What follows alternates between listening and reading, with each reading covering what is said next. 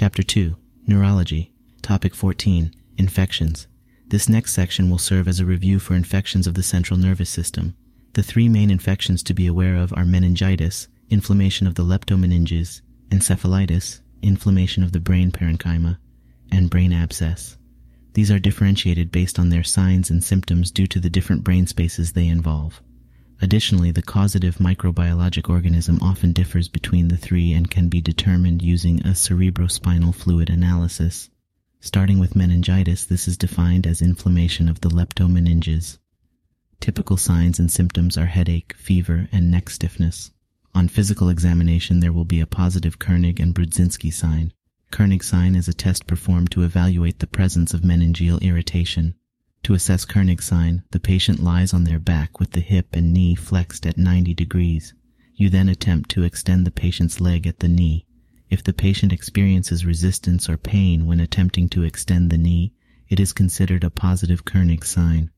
Brudzinski sign is another physical examination maneuver used to assess meningeal irritation. To check for Brudzinski sign, the patient lies on their back, and you gently flex the patient's neck forward. If the patient involuntarily flexes their hips and knees in response to neck flexion, it is considered a positive Brudzinski sign. The causative organism or meningitis differs according to age of patient and risk factors. However, most common cause in adults is Streptococcus pneumonia. Diagnosis is made with a lumbar puncture. Management is with ceftriaxone, vancomycin, and steroids, which are started empirically until the lumbar puncture results come back. Steroids should be discontinued if Streptococcus pneumonia is not the cause. Ampicillin is added for suspected listeria in elderly patients, those greater than 50 years old, neonates, pregnant, and immunocompromised. Moving on to encephalitis, the signs and symptoms are similar to meningitis with the addition of confusion, focal neurological deficits, and personality changes. It is most commonly due to herpes simplex virus. Initial diagnostic testing is with a CT brain due to their symptoms. This is followed by testing for viral PCR. Treatment is with intravenous acyclovir. As an aside, a CT scan of the brain should be done before lumbar puncture when there is the following: confusion, focal neurological deficits, seizures, or papilledema. The third major central nervous system infection is a brain abscess. It presents with fever and a progressively worsening headache.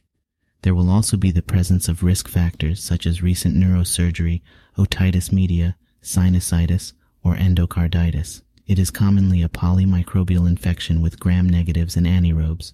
Diagnosis is made with a stereotactic brain biopsy and aspiration. However, if the patient is HIV positive, they can be treated empirically for toxoplasma, and if the brain abscess resolves, then a retrospective diagnosis can be made. Antimicrobial agents for a non-HIV brain abscess are metronidazole plus a third-generation cephalosporin. For HIV-positive patients, treatment is with pyrimethamine and sulfadiazine. If the abscess does not get smaller after reimaging in 5 to 7 days, then it must be biopsied to exclude CNS lymphoma. Before moving on to other less common causes of central nervous system infections, we will discuss a few additional notes regarding meningitis and CSF analysis. As previously discussed, the common microbiologic agents for meningitis are based on age and risk factors, from 0 to 3 months. Group B strep, E. coli, or listeria, from 3 months to 18 years old, Neisseria, Streptococcus pneumonia, or Haemophilus influenzae, from 18 to 50 years old, Streptococcus pneumonia, Neisseria, H. influenza. Greater than 50 years old, it is the same organisms from 18 to 50 years old with the addition of listeria. If presented with a recent immigrant, consider tuberculous meningitis. If presented with HIV patient with a low CD4 count, it is most likely Cryptococcus. Some final notes regarding meningitis and encephalitis. Number 1. Steroids are shown to decrease mortality in Streptococcus pneumonia meningitis as they decrease inflammation, brain edema, and subsequent herniation caused by the robust immune response. Number 2. Complications of meningitis include hydrocephalus, cranial nerve 8 palsy, and herniation. Number 3. Less common causes of viral encephalitis include arbovirus, VZV, West Nile, measles, Coxsackie, and mumps. We will now review CSF analysis for bacterial, viral, and TB causes of meningitis. Bacterial causes of meningitis will have increased PMNs, decreased glucose, increased protein, and increased opening pressure. Viral causes of meningitis will have increased lymphocytes, normal glucose, normal protein, and normal opening pressure. Tuberculous meningitis will have increased lymphocytes, decreased glucose, increased protein, and increased opening pressure. We will conclude this section with an overview of several other less common causes of central nervous system infections. Starting off with leprosy, this is caused by Mycobacterium leprae. Risk factors include a recent immigrant from Africa, South America, or Asia. In the United States, armadillo exposure is a common risk factor. It is transmitted via respiratory droplets. Signs and symptoms include loss of sensation in the extremities due to invasion of the peripheral nerves, as the organism prefers cooler environments, leonine facies, and hairless skin. These symptoms occur secondary to the robust immune response against the organism. Diagnosis is clinical and with biopsy, which will demonstrate acid-fast bacillus. Management is with dapsone and rifampin, with clofazimine used in more extensive lepromatous forms. Next is botulism, caused by Clostridium botulinum. Risk factors include unpasteurized honey in newborns, canned foods, which creates an environment that is ideal for spore germination, aged seafood, and wound contamination. All the risk factors are associated with the ingestion of preformed toxin. Initial symptoms are GI-related. However, patients will eventually develop dilated pupils and other cranial neuropathies. There will also be a symmetrical and descending flaccid paralysis. Repetitive nerve stimulation will show incremental increase in muscle contraction on EMG. The pathophysiology of botulism is due to the inability to release acetylcholine from the presynaptic terminal. Diagnosis is with serology or stool looking for the presence of the neurotoxin. Management is with supportive care and horse-derived antitoxin. If there is a wound infection, ensure to clean the wound and administer penicillin. Lyme disease is another cause of central nervous system infection. Risk factors are camping and being outdoors in the Northeast USA. Other locations include the Midwest and West Coast. It is transmitted by the Ixodes tick.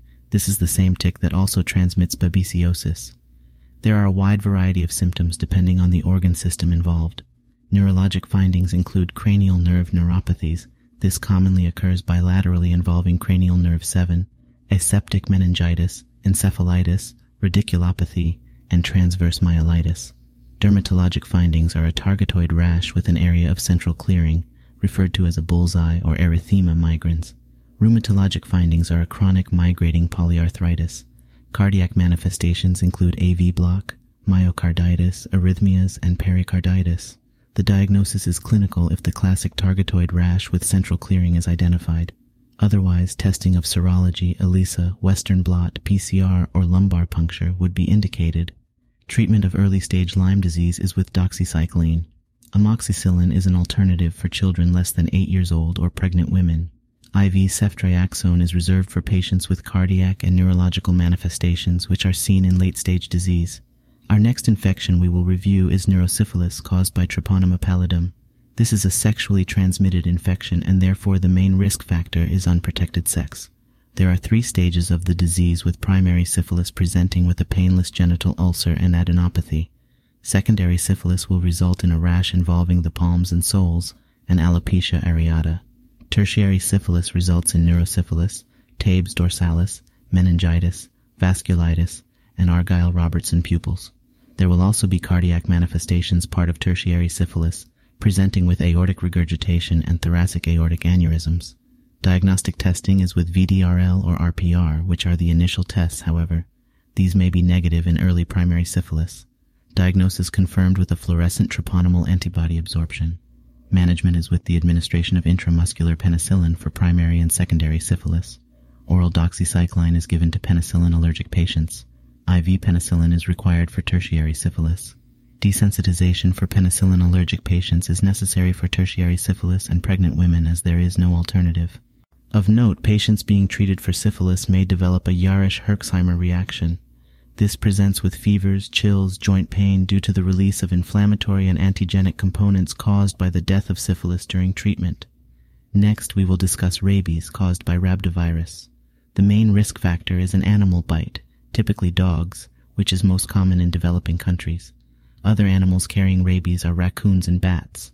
The symptoms are nonspecific and include fever, chills, malaise, and headache. After a long incubation period, patients will present with hydrophobia, laryngospasm, encephalitis, hyperactivity, coma, and death. Diagnosis is made with PCR from saliva or antibodies in the blood. An autopsy will demonstrate Negri bodies. Management is based on whether post-exposure prophylaxis is necessary. Post-exposure prophylaxis should only be initiated if the patient is bitten by a high-risk wild animal or pet that is unavailable for quarantine. If the pet or animal is available for quarantine, they can be observed for 10 days for signs of rabies, and post-exposure prophylaxis can be administered if they develop signs of rabies. If not, post-exposure prophylaxis is not indicated. The administration of post-exposure prophylaxis starts by thoroughly cleaning the wound, followed by 4 doses of the rabies vaccine at days 0, 3, 7, and 14, along with the human rabies immunoglobulin. The next infection is neurocysticercosis, caused by Taenia solium. Risk factors are ingestion of undercooked pork, contaminated water, pig farming, and immigrants from Mexico or South America. Signs and symptoms are a chronic headache, vomiting, papilledema, and seizures. Neuroimaging with MRI will demonstrate enhancing and non-enhancing calcified lesions in the brain with edema, a Swiss cheese appearance, and hydrocephalus. Treatment is with albendazole plus or minus steroids.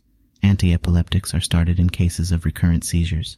Epidural abscess is another infectious cause in the central nervous system, most commonly due to Staphylococcus aureus.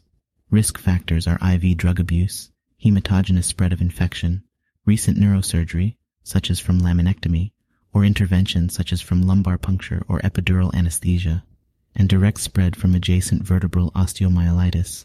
Signs and symptoms are back pain, with point tenderness to palpation and fever.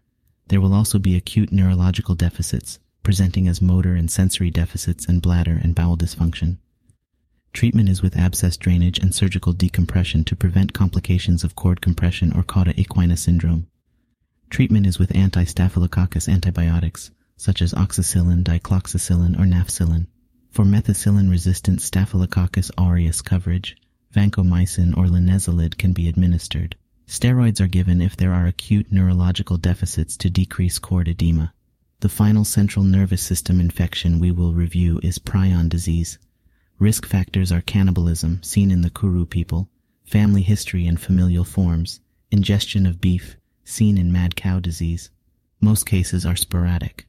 There are some hereditary or iatrogenic causes, those from contaminated transplant and surgical instruments. Typical signs and symptoms are a rapidly progressive dementia, personality changes, and startle myoclonus. There may also be extrapyramidal symptoms, such as dystonia, rigidity, chorea, or athetosis. The pathophysiology of prion disease is due to a misfolded protein which induces misfolding of other proteins into beta-pleated sheets. There are multiple supportive diagnostic measures. On CSF analysis, there will be elevated 14-3-3 protein. An EEG will demonstrate biphasic and triphasic spike wave complexes. MRI will show a cortical ribbon sign. This sign is also seen in anoxic injury. However, imaging is mostly normal. Genetic testing will be positive for the prion protein gene, PRNP. Biopsy will demonstrate a spongiform encephalopathy. To conclude, there are many other central nervous system infections which originate extracranially, such as infections involving the danger triangle of the face, which have the potential to spread into the cavernous sinus, resulting in cranial nerve 3, 4, V1, V2, and 6 palsies. This may eventually spread into the brain.